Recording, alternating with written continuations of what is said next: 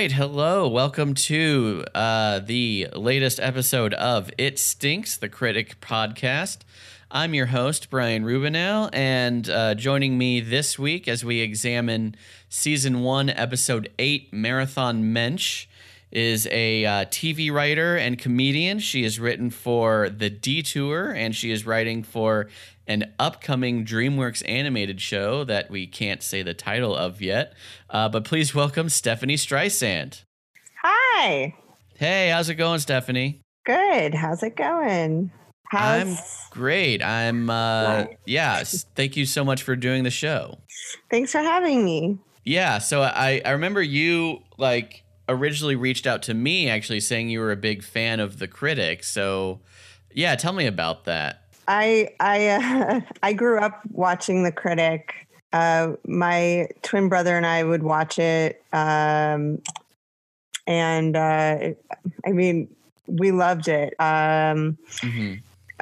What else is there to say about it? It's just really funny. The characters were really fun. The jokes were, I loved the cutaways, the inserts. I just loved that, they could do satire within their show as well as it just was all over the place. I mean, I'm just talking out of my ass right now, but it was one of my favorite cartoons growing up. So you watched it when it was originally on television? Yeah. And then my brother and I watched it again with the commentary. Yeah. So I watched it when it was originally on too. And it's one of those shows where I was probably too young to watch it at the time. So there were definitely a ton of jokes I didn't get, but that's been one of the fun parts of going back and revisiting it is that there's so many more references that I get now. Yeah. I haven't actually checked out any of the commentary though. I do have the DVD, but I haven't listened to the commentary yet. Is it good? It's fun. It's as fun as the Simpsons commentary. It's been a while. I haven't heard it for 10 years. Okay. I want to say. So, I guess I should have listened to that also before the podcast too. I usually don't talk about the commentary on here, so I don't know. Maybe I will eventually, but until then. Yeah. Awesome. And then I also wanted, since I know you are also a TV writer, you have that experience, I just wanted to kind of get your thoughts on does that change the way you watch TV shows now? When you are watching something like a sitcom or whatever, are you kind of breaking it down in your mind as to how you think it was written or anything like that? Yes and no. There were certain things that I could tell was changed as it went on. They obviously couldn't get the happy birthday rights to the Marilyn Monroe joke. Oh yeah. Yeah. so they sang the other song, but, you improvise, right? Yeah. It's like that. It's once you know certain things, or sketch writing, it's once you know the formula, you always see the formula in front of you. Mm-hmm. Kind of thing. So yes, you watch it kind of on two levels, and it's nice when you kind of forget about the structure and the formatting, which I found myself just enjoying myself in the third act. I was just having a ball in the third act. Yeah, the third act of this episode where they just were off to the marathon, and it's really just joke after joke after joke, because there's not a whole lot of story to go at that point. So yeah, they just kind of let the jokes fly. Yeah. Yeah, definitely very fun. And I've found myself I don't have any professional TV writing experience, but I've studied sitcom writing. I've written pilots and specs and that kind of thing. And I did find that now whenever I'm watching a comedy show, or especially a sketch show or something, I can't turn off my analytical brain. So that kind of led me to watching more dramas, just because that's not my genre of choice. So I don't feel like I have to study it. I can just kind of turn my brain off and enjoy it. Yeah, I watch a lot of British panel shows for that. Oh, okay. Yeah, which I guess are like unscripted. Yeah, it's all basically. I mean, it depends on the panel show, but yeah, it's similar in that you're not like watching the structure in front of you and analyzing it at the same time as you're supposed to enjoy yourself. Yeah. Yeah. So that's just probably something that only a very small group of people struggle with. Yeah. Watching something and not being able to stop analyzing it. But speaking of analyzing something, let's get into this episode, Marathon Mensch, which I think the title of this episode, I think it kind of confirms that Jay is Jewish. Like the show, I don't think they kind of ever explicitly say it. We kind of they drop these hints every now and then. I mean, when does he like, I mean, I'm trying to think of past episodes, but like, doesn't he like play Hava Nagila out of his belly button? Yeah, or is that in the pilot? I don't know. He's actually blowing through like a box of candy, like it's a flute or something. That's what it is. Yeah, there's a different episode where he sticks a trumpet on his belly button, but it is not playing Hava Nagila. It's playing, I don't know, something else. But yeah, he plays Hava Nagila. That's on the episode Marty's First Date. So yeah, and then when he's doing that, we actually see like a rabbi sitting behind him, like dancing and enjoying the music, like just going crazy. I love that. Yeah. Yeah. So we get Marathon Mensch, and then there's also another kind of sly reference later in the episode where Jeremy is like offering Jay some food or whatever while he's running, and Jay's like, Kugel, yeah, some Kugel you have. Yeah, so I guess I'm just gonna call it Jay is Jewish. Yeah, I always thought that. Yeah. All right, cool. So I'm just gonna give the synopsis of the episode here. When an accidental fire breaks out in the studio during his TV show, Jay's whole audience watches as he panics and runs screaming from the set. Jay gamely struggles to reestablish his manhood. Because, that's what we want out of a film critic, right? Is manliness. I mean, it works. It's an episode, you know. Yeah. You got to turn them out. But like some really, you know, as you described that, you know, they made it really funny. The episode's really funny for like such a like loose kind of like, what's this episode, you know? Yeah. No, yeah. I mean, I do think this episode is really funny, and it's just, I guess it's maybe a welcome break from constantly making fun of Jay's weight as the show does. And so now they're making fun of his lack of machismo. So as this episode opens, we're on Jay's show where he's reviewing The Bad News Mets starring Tony Curtis. Kind of a fun parody of the Bad News Bears. And also the Mets at that time who were getting into trouble. Yeah, so I am not really a sports person at all, but this is one of the few random bits of sports trivia that I do know was that, there was a time when the Mets were known as the Scum Bunch, and they were renowned for their, just outrageous behavior when, like, Darryl Strawberry was on the team and stuff. Yeah. Are you, I'm sorry, I maybe should have asked before we started recording, but are you a native New Yorker or anything like that? Or anything like that? I'm a New Yorker. Okay, cool. I'm from Long Island. Got it. Okay. So like New York, very central to this show. Yeah. I guess that's another reason why we turned. It was just like, it took place in New York. About a Jew, like I'm a New York Jew, so just like yeah. I don't know. I mean, no, I think that's, although his parents are super waspy. Oh yeah, for sure. Yeah. I mean, Jay is adopted, of course, but yeah, so we get both of those. Cool. So after the Bad News Mets, Jay kind of presents this segment, When Films Didn't Stink So Much, and we're looking at the silent film career of someone named Silas B. Manchester. So we get a few like silent film parodies of like there was the Chaplin parody and the Buster Keaton parody. Yeah. And then the brief like look at his old vaudeville routine. I loved that. Yeah. They're just kicking each other. And Jay mentions that he's trying to save the films because they were shot on ultra flammable film stock. So, of course, cut immediately to the film stock catching on fire and the fire spreads. And then we get one of my favorite. With Last Action Hero on it. Oh, God, I missed that.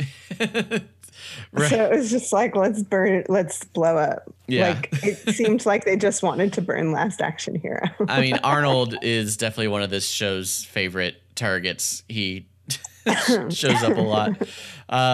So yeah, the film catches on fire, and we get one of my just favorite quick throwaway jokes. The fire ignites a loop, and we get a bunch of animals, like dogs, jumping through the loop, followed by a dolphin just out of nowhere. So yeah, that was cute. Yeah, like this show, they generally stay pretty grounded, but every now and then they'll have just like a little cartoonish flight of fancy, and it's always fun when they do that. Yeah, I like it. Yeah.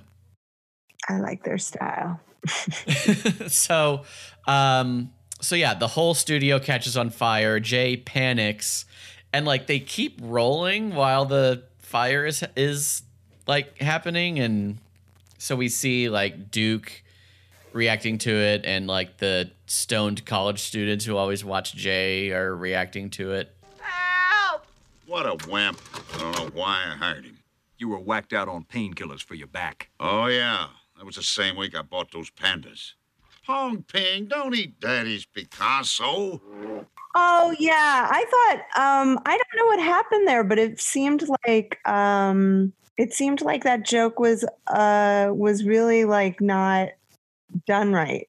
Like it was I loved the joke, but it was like run over. The stagehand returning to save the box of donuts. Oh dear, I gotta go back. Chocolate. Yeah, I thought it was like a little too rushed. I was like, but that's like they only have so much time. Like, yeah. And I mean, that could be one of those things where like maybe you only catch it on a second viewing or something. My point, it just wasn't enough of I just wanted that fake out joke to really be there. And it was like, aw. Oh, I see. We should think that he's going to rescue Jay, but then he doesn't. Yeah. Gotcha. Yeah. But yeah.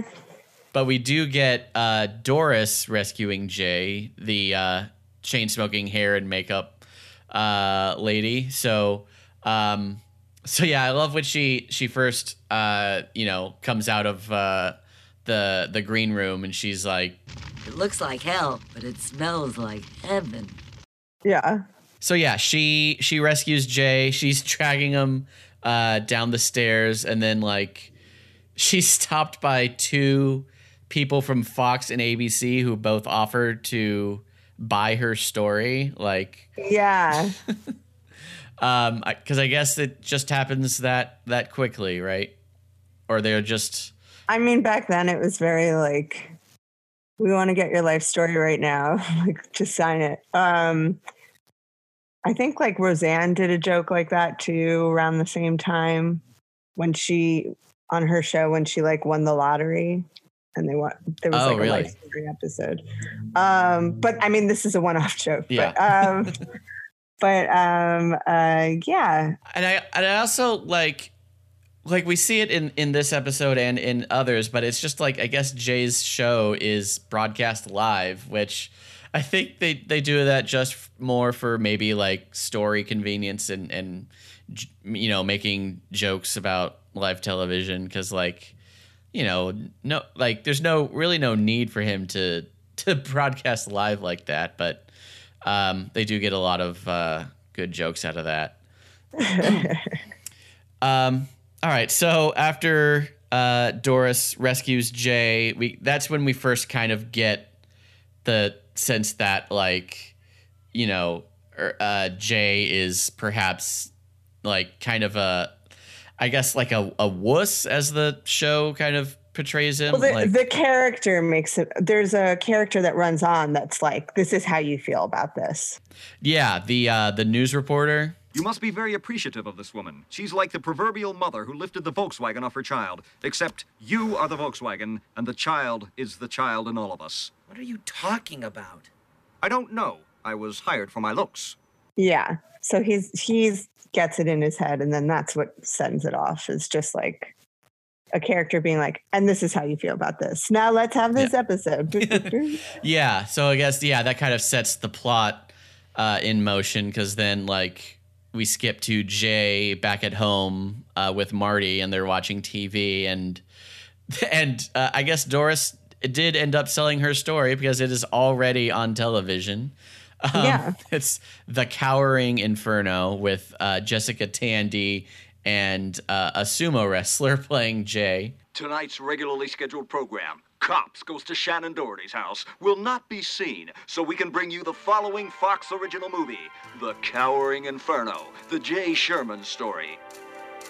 Starring Jessica Tandy as the courageous Doris and sumo wrestler Toru Sakai as the cowardly film critic. Help! Help! I've got to go potty! Right. So, they've already got it on television. It's kind of amazing. Though I loved the joke that happens right before this, where they said, our regularly scheduled program, Cops Go to Shannon Doherty's house, or whatever. Oh, yeah. Another, I guess, very 90s thing, because I remember Shannon Doherty was on Beverly Hills 90210, but I don't really, I was too young to really follow the news, so I don't know if she had run-ins with the police or anything like that. I didn't think she did, but I know that she had problems on the show. Like they had to remove her from the show because she wasn't getting along with cast members. Oh, That's what I remember about that time. All these jokes did make me wonder, were the writers ever a little bit nervous about which episode was going to be theirs based on some of the celebrity jokes? Like, were they ever nervous that it was going to bite them in the ass later? Or were they just like, fuck it? Yeah, Shannon Doherty could have been maybe someone they might have wanted to reach out to be a guest or something. I mean, I don't know. It did cross my mind of if they had made fun of, I don't know, there was no joke in particular that I was like, ooh, I wonder if that bit anybody in the ass or whatever. But there were no jokes like that. But I just wondered if throughout the series there maybe might have. Yeah. Well, because they make fun of tons of celebrities on this show, and they're usually either someone who is maybe passed on, like Marlon Brando or Orson Welles. Or, I mean, if someone who's so famous that it's well, they'd never be on our show anyway, like Arnold Schwarzenegger or Keanu Reeves, who they make fun of a lot. Right. Yeah. So it's probably well, they're such huge stars, they probably don't even watch our dumb little show anyway or whatever. Right. But then afterwards, yeah, that's true. Yeah. People move on and I don't know. Yeah. Yeah. And I think, you got to have the ability to laugh at yourself at least a little bit, right? Oh, of course. Yeah. Okay. So this does put the idea in Jay's head that he wants to be more macho. So we get kind of a montage of him trying different things to kind of toughen his image. Yep. Trying 3 different things. Yeah. Of course. Rule of 3, classic, rule of comedy. And I love that the first thing he tries is bungee jumping. Oh God, I loved that bungee jumping joke. So he's on the bridge, which I don't know if that's the George Washington Bridge or whatever. I don't really know New York geography that well, but I assumed it was the Hudson River. Okay. Or maybe not. I forget where it was. But anyway, all the water in New York was like shit. Yeah, so when Jay jumps, he goes into the water all the way to the bottom, bonks his head on the bottom, and then when he comes up, he's completely covered in trash. Doesn't just not only bonks his head, but it's a jagged, sharp rock. Yeah. It looks quite painful. I watched it I rewatched it this morning and went like, I made a verbal noise when he hit his head all 3 times. Definitely another sort of like cartoonish moment, because like I was very much reminded of like, you know, the Coyote and Roadrunner kind of thing. Yeah. Like it seemed like that was the sort of thing they were going for. Coyote and Roadrunner. It was very like Simpsons joke to me. It was like, you know, Homer going down the mountain kind of thing. Oh yeah. That too. God, that's one of my all-time favorite Simpsons jokes, that episode where he falls down the gorge. Yeah, it's that's what it kind of reminded. It was just like more and more garbage. Also, what was interesting with the animation is it was like a little limited in the animation. So every time the first time he went down, he came up with garbage, but the garbage always had to stay in the same place when he bungee jumped back up.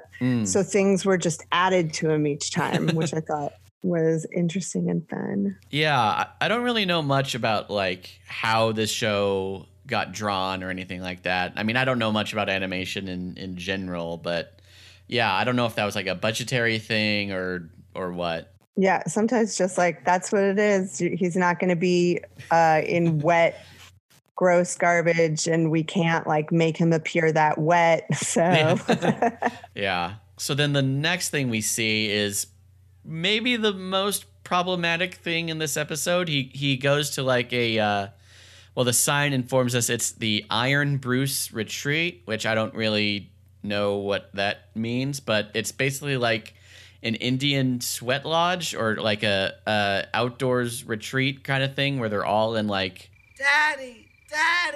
Keep it down, son. I'm trying to get it to rain Harvey's Bristol cream. It was like a men's retreat where they go like, where they get in touch with their emotions and whatever. Yeah, but like there's a bunch of teepees around, and like Jay's dad like tries to do a rain dance to get it to rain alcohol. So like, right. One of those things that definitely hasn't aged well on this show. But also it wasn't a joke based on nothing. People were doing that. True. Yeah. Stuff. I mean, they weren't doing they weren't beating a drum to try to make it rain alcohol, but like they were going on these kinds of weird not PC retreats. Yeah. So it wasn't like let's invent something that's like right. I know. Yeah. It like didn't come out of nowhere. So yeah, it's one of those things that like, it was just around at the time. Yeah. And it was fucked up, and it's just like, for sure. Like there's definitely, it was a big thing of like white people thinking Native Americans were just like more in touch with spirituality or nature or whatever. So they whatever wanted to, it was. Yeah. In the 90s. And now it's just like, yeah, if anything, now that joke kind of just calls out the like weirdness of the fucked upness of what it was in the 90s. Yeah. Like they just totally commodified the culture, and now they're just like, look how fucking weird it is. now when you watch it. Yeah, definitely weird artifact of the 90s that we get there.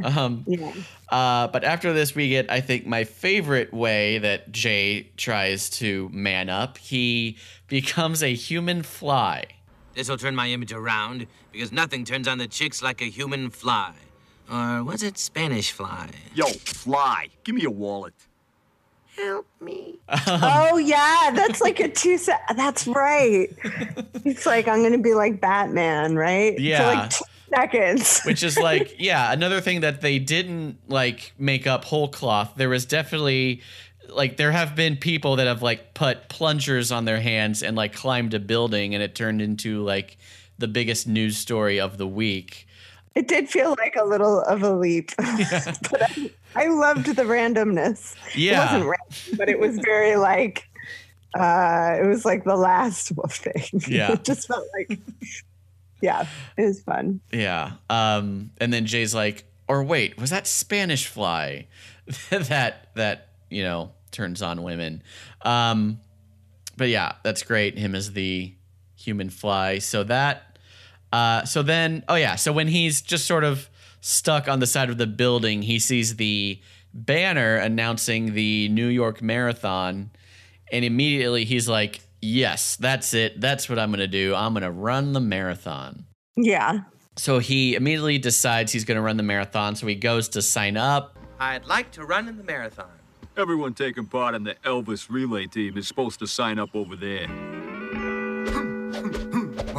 He's kind of joking that Jay kind of looks like old fat Elvis or whatever. But another, I think, really funny, just random reference, having a team of Elvis impersonators in the marathon. Oh, I loved it because I loved watching Jay Sherman do an Elvis impression, and I loved watching the Elvis impersonators back him up. I loved it. Yeah. I don't care how far-fetched it was that the signups would be right next to it. Yeah. It was worth it. The weird justification was worth it for the joke. Well, since my baby left me, well, I found a new place to dwell. Well, it's down at the end of Lonely Street, that Heartbreak Hotel. I've been so lonely, baby. Well, I'm so lonely. I've been so lonely, I could die.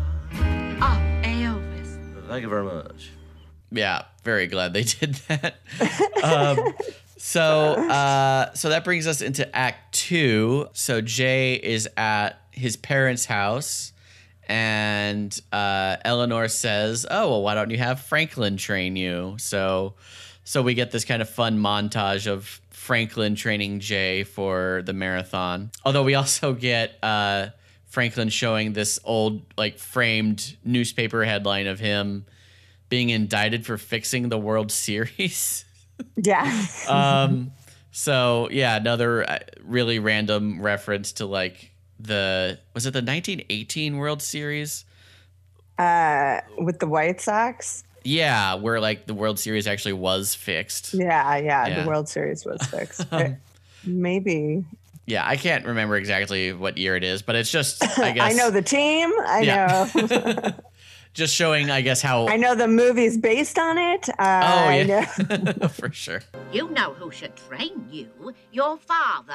I was quite an athlete in my day. Just look at this.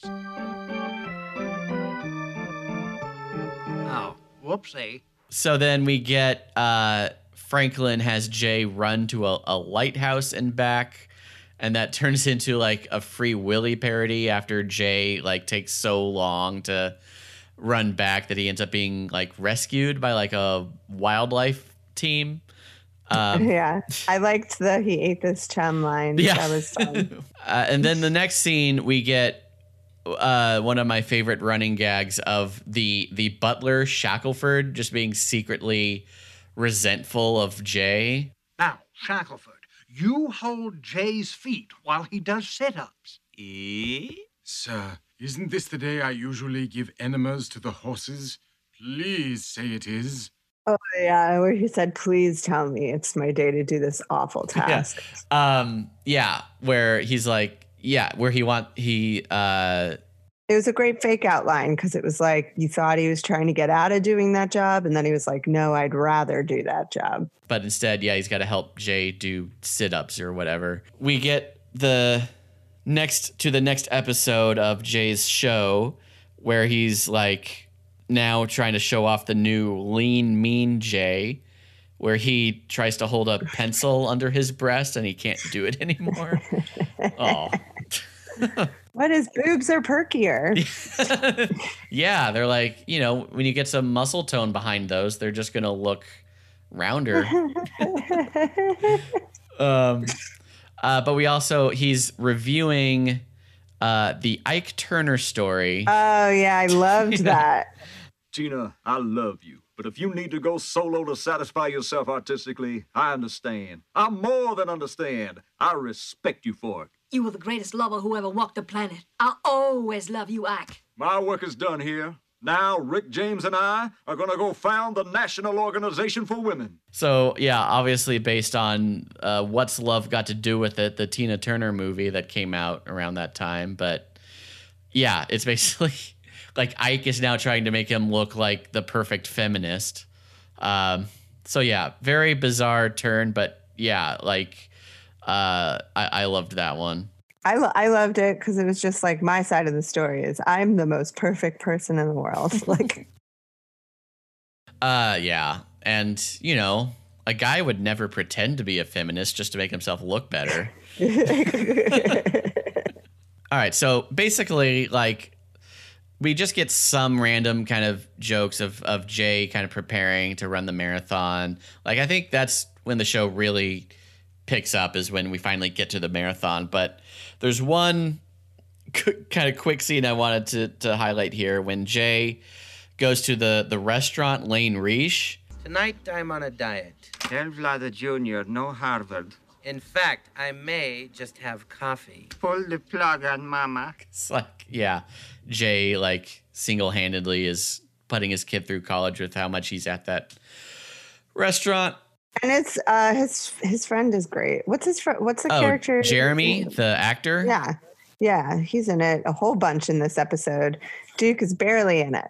Yeah, very little Duke, unfortunately, but yeah. But yeah, there was actually a previous scene at the restaurant with Jeremy, and he's gonna show up later during the marathon. Yeah. But yeah, so when we finally get, like, when the marathon is about to start, we actually get Bob Costas is there. Yeah.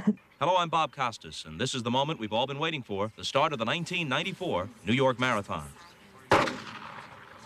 That wasn't the starting gun. That was just some stray gunfire that hit the BF skid-marked blimp. Can we get a shot from the blimp? Actually, you know, doing his own voice. So that's fun. Yeah, he was doing a lot of comedies. Maybe not the 90s, but before that, like, he's in Bananas, isn't he? Oh, I don't know. I haven't actually seen that. Bob Costas is in a couple of comedies where he's just him. Okay. Because yeah, I know he's a pretty famous, like, he's mostly a sports reporter, right? Yeah. So yeah, that's fun. He shows up as himself, and then we get we hear a gunshot, and he explains that's not the starting pistols. That was just a piece of random gunfire. That was great. Yeah, especially when he says, like, it shot at the blimp. Then we go to the blimp camera. Yeah. So yeah, that's one of the few, I think, topics that still holds up from this show. Whenever they joke about, like, gun violence, unfortunately, still very relevant. I mean, not on the streets of New York. Yeah, no gun violence there, right? All right, so so the marathon starts. Bob Costas gives us this Inside the Jock special where we get a joke about Mario Cuomo. After deep soul searching, I have decided to run. I have decided not to run. Please, Mario, we want you to run. The people have spoken. I'm running. Maybe next year. Deciding to run, i.e. run the marathon. Oh, that was smart. Great political commentary. Yeah, there are a few jokes in throughout this show about New York politics that I definitely did not get at the time, and I only sort of get them now because, like, another Cuomo is running New York City currently. Right. It's what, his brother? Like, I don't actually know. But anyway, Andrew Cuomo, good guy. Oh, and we also see in that Inside the Jock special, we meet Charlie Phillips, the man running with a live ferret in his pants. Then there's Charlie Phillips, who's running the entire marathon with a live ferret in his pants. It's not by choice. Oh, right. and I believe it's Maurice LaMarche doing his voice, but it's definitely like one of those joke voices that I've heard before, but I can't quite place it. Droopy Dog. Yes. Oh God, that's it. Where he's like, it's not by choice. It definitely sounds like Droopy Dog. Yeah. Cool. So Jay is running the marathon, and then Jeremy comes up and he's just like walking, like literally walking circles around Jay. Hello, mate. You realize I can walk as fast as you can run? Even on my hands, I'm faster than you. But then we get this great thing where he says his agent wants him to be in Rubik's Cube, the movie, which sounds like an awesome time. But that It's actually, sorry, go ahead. Yeah. No. Go. So just him talking about Rubik's Cube, the movie, reminded me that there was an actual Rubik's Cube Saturday morning TV show in the 80s. I've never watched it, but I just know about a bunch of random weird shit, and that's one of those things. Like there was a Rubik's Cube cartoon show. So was the movie based on that? And then it was like, but with strippers and this and that? Because that joke definitely, the only thing that I got from that joke was that it's like, here, I'm going to describe to you the shittiest movie on earth. Let me actually really quick, I'm going to look up the cartoon show. So it's called Rubik the Amazing Cube. Awesome.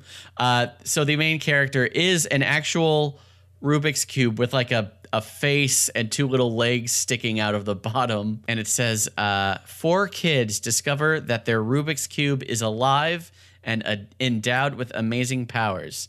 Oh my God. They befriended the cube and they decide the best use for its powers is solving mysteries. Oh my God. I might need to go watch that after this. He said he'll tell us, but we got to solve the Rubik's Cube before he tells us. Fuck again. Oh, wait. Do you want me to turn on screen share so we can both watch the intro to Rubik the Amazing Cube? Yeah. All right. Give me just a second here. On a mysterious night, Rubik's Cube appeared, bringing happiness. Rubik's Cube has changed everything in our lives. He's colorful, magical, lovable. Rubik, he's our friend. Rubik, the amazing cube. Hello, my name is Rubik. Okay, so that was Rubik the Amazing Cube. Your thoughts? Okay. They had to solve it for him to appear. So every time I assume, like I mean, I made the assumption before we watched it, but so now in my head, every episode they have to solve the Rubik's Cube for it to work. Yeah. And I love that. I assume every villain takes it and just like fucks with it. And then it's like, I'll never solve the mystery. And I love that, like, he, like, grows a face and legs. Like, it's this little face popped onto the front and then 2, like, blocky legs sticking out the bottom. It was a cartoon to sell Rubik's Cubes. Yes. Like, He-Man had a cartoon to sell action figures. Rubik's Cube got his own cartoon. Hell yeah. What was also strange was that it seemed to take place in modern day and in like a Dungeons and Dragons world at the same time. Yeah, because he falls off like this traveling cart. Wagon. Yeah. And I love that as Rubik like levitates the children so that they can make their escape, we get the classic like bad guy like shaking his fist at them. Yeah. And oh God, the voice. He's like, I'm Rubik. Like, ugh. Buy me. But yeah, could not imagine putting up with that for like a full half hour. That squeaky little voice. That was horrible. But I bet Rubik's Cube spiked that time of year, Yeah, I had a Rubik's Cube as a kid, and I could not solve it to save my life. That was like their game. It was like, if you solve it, you'll get Rubik to come out. Oh my God, I could have just gave up. I could have gone on so many adventures if I had just been a little smarter. Why are those kids getting mixed up in all those mysteries anyway? Yeah, like that was the thing. If you were a kid in the 80s, you solved a mystery. But those kids weren't like Scooby-Doo kids where they were old enough to drive a van. These kids were like It's 7. Yeah. Yeah. So who knows what they were doing, like following this traveling wagon that was going around. All right. So let's get back into an animated show that I think is a bit better than Rubik the Amazing Cube. I don't know. I feel like it might be. Yeah, I'm probably gonna have to go back and watch that now because I'm too deep into it. I have to know like what this show is. What like. happens in that Christmas episode? Hell yeah! Oh, I bet there's a mystery that involves an orphanage. Yeah, and there's got to be one where they have to save the rec center or whatever. All right, so. Back at the New York Marathon, Jay is still chugging along. He says the tortoise shall beat the hare, and he's immediately passed by an actual tortoise. Yeah. I loved that. Is this after the marathon's basically over or before? Oh, let's see. I don't know. All right, let's keep going. But yeah, that does become a thing. Like Jay basically takes forever to run the marathon. We see like everyone else finish. We see the guy with the ferret in his pants finish. Look, here he comes. No, that's the gentleman with the ferret in his pants. Hey, they laughed at Christopher Columbus. No, they didn't. Well, they would have if he'd had a ferret in his pants. And we eventually see like an old man who is dragging a bus with his teeth finish. In fact, this 78-year-old man just completed the race while pulling a bus with his teeth. I did this to show that instead of putting old people into nursing homes, you can turn us into slaves and pack animals. Wasn't it Charlton Heston? I don't know if they gave him a name or if it was supposed to be him specifically. Oh, he definitely had that sort of energy, though. Yeah, but no. So yeah, Jay is stuck doing the marathon, however slowly. And then we get an awesome kind of interlude, like when Jay gets like a runner's high.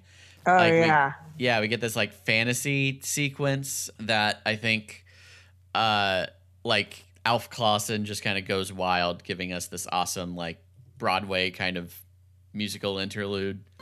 Getting a runner's high. I've heard about this. It's when you break through the pain and the world becomes a beautiful place. Come on along and listen to the lullaby of Broadway, the hip hooray and ballyhoo, the lullaby of Broadway. Yeah, it was super fun. Yeah, it was Lullaby Broadway starts playing. Yeah, and we see these things like the guy doing 3-card Monty. He's like, they're all red. Here's your money. Yeah. And then the black guy gets a cab to actually stop for him and gives him a free ride to Harlem. Harlem, yeah. So, yeah, things that I assume can only happen in a fantasy sequence. Yep, that's right. Let's see. So Jay is like taking so long to finish the marathon that like people start thinking he's gone missing. Mm-hmm. And we flash to a Hollywood executive's office. Yeah. Sherman's gone. Let's release that unwatchable Steve Guttenberg movie, quick. Which one? Oh, that's when that was the joke that I thought of that, where it was like, oh, I wonder if anybody's ever like looking back going like, ooh. Oh, okay. So like Steve Guttenberg might have been so But at offended. the time, no. But like at the time, Guttenberg was making like not great. He was probably doing like Police Academy 6 or something. Yeah. But actually that scene made me wonder, like, was there actually a time when critics were so revered that studios were like afraid of them? Like, yeah, Siskel and Ebert for sure. Wow. So like Hollywood executives, a lot of people looked to Siskel and Ebert to find out what movies to see.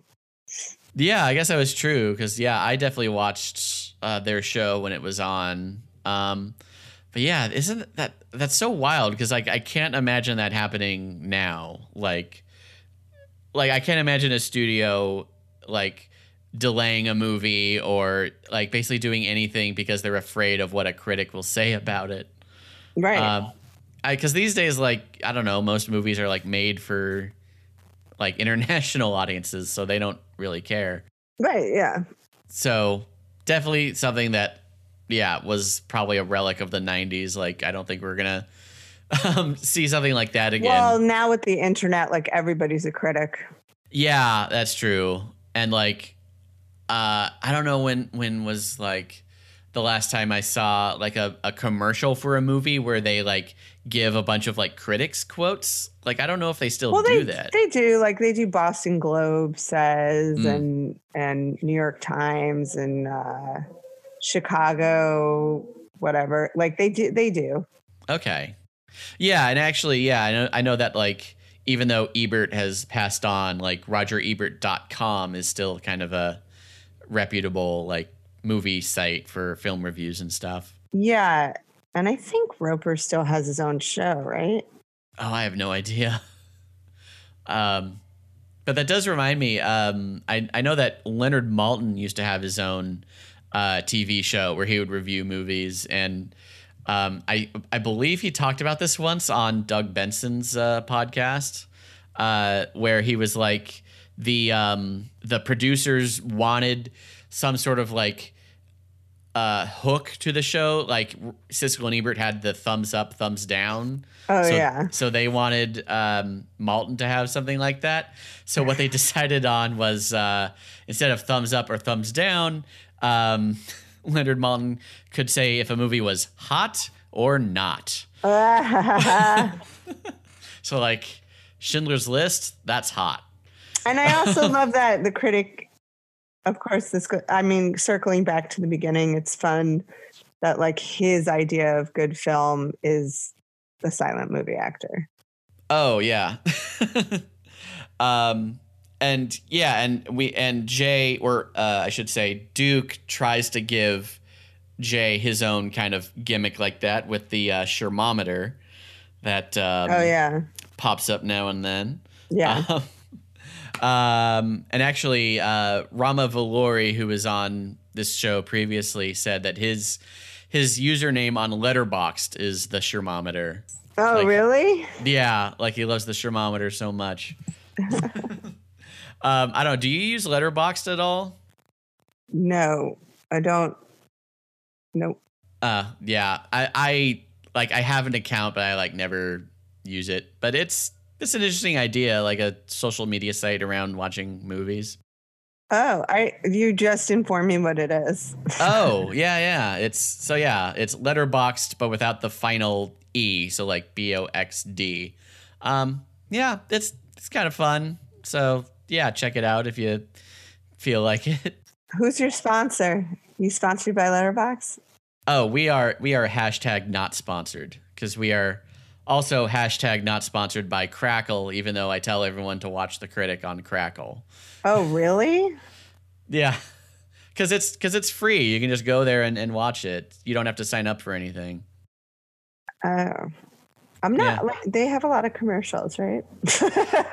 Yes, there are commercials, and technically you can find the whole series on YouTube commercial free, but I think that's not long for this world. Like as soon as the copyright police find it, I think they're gonna delete it from YouTube. But yeah.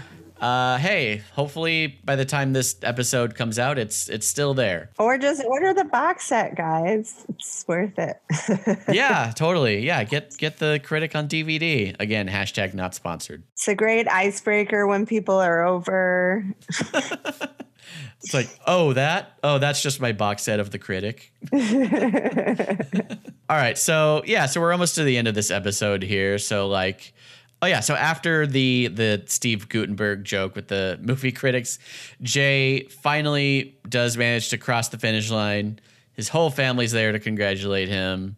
And Jay's like, I don't need this runner's bra anymore. And he throws it away. Yay! Yay, Dad! I'm so proud of you. Bravo, son. Bravo. I did it. I made it. I'm a man. I don't need this runner's bra anymore. And then, so just, I guess, the last kind of gag of this episode. Yeah, then we jump to the tag. Yeah. So he's just like still there. Oh, also, I loved the joke about him falling over dead in the chalk circle, then getting up, and then the coroner falling dead in the chalk circle. Oh my God, the finish line. I can't believe it. I'm actually going to go the distance. From the stench, it's obvious he's been dead for several hours. The deceased appears to be about 70 years old. I've been declared dead by better coroners than you. Yeah, so that's after the fantasy, I think it's after the fantasy sequence. But anyway, yeah, at some point when Jay is running the marathon, yeah, he thinks he sees... When he's at his lowest, he's like, what will become of me? And now he's like a Marilyn Monroe impersonator, and then he like falls right. over. So yeah, I guess, we get like 2 of Jay's fantasies while he's running. That was some of my favorite jokes in the episode. Oh, yeah. Right. So then, Jay cramps up and he kind of just falls to the ground, stuck. But his son comes and gives him a blanket and says he's proud of him. Dad, watching you run that marathon was the proudest 2.5 days of my life. Thanks, son. When I grow up, I want to be a man just like you. Thanks, son.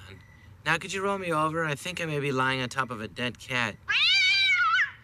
No, he's fine. And then I want to be a man like you when I grow up, which is what Jay wants to be. I get like in Jay's mind, that's why he was doing all of it. So he did it. Like, yay, resolution and joke, and we're out. So that kind of brings us to the end of the episode. Anything else from this you wanted to mention that we maybe skipped over? Yeah, the episode was written by Judd Apatow. Oh, that's right. Yeah, Judd Apatow worked on this show, and he wrote this one. Yeah. Yeah. Very fun. It was a good episode. Very funny. Yeah, I really liked this one. I definitely remembered like the tortoise joke stuck with me. I don't know. I don't remember if anything else did, but I always loved that. Great episode. All right. Well, Stephanie, I want to thank you for joining me on this journey through Marathon Mensch. Do you have anything that you would like to plug or let people know where they can check you out online or anything like that? Things coming up. I'm going to be in my apartment like every day for the next month or so. Come check it out. Just stay 6 feet away at all times. Just stay 6 feet away. I mean, it's a slow time, you know? Yeah, I know. Like, that's literally why I started doing this podcast, is because, I finally have the time now. And yeah. But I guess we should tell people to watch The Detour. Oh, yeah. Watch The Detour. It's on Hulu, all 4 seasons. Awesome. And I guess keep a watch out for that DreamWorks animated show that we can't say the name of yet. It's not announced yet. All right. Very cool. So thanks for joining me, and I hope that all you at home will join me for the next episode of It Stinks, the Critic Podcast. Thank you for listening to this episode of It Stinks, the Critic Podcast. I'm your host, Brian Rubinow. Our theme song is by Brandon Beck. You can email the podcast at itstinkspod@gmail.com and find us on Twitter and Instagram at itstinckspod.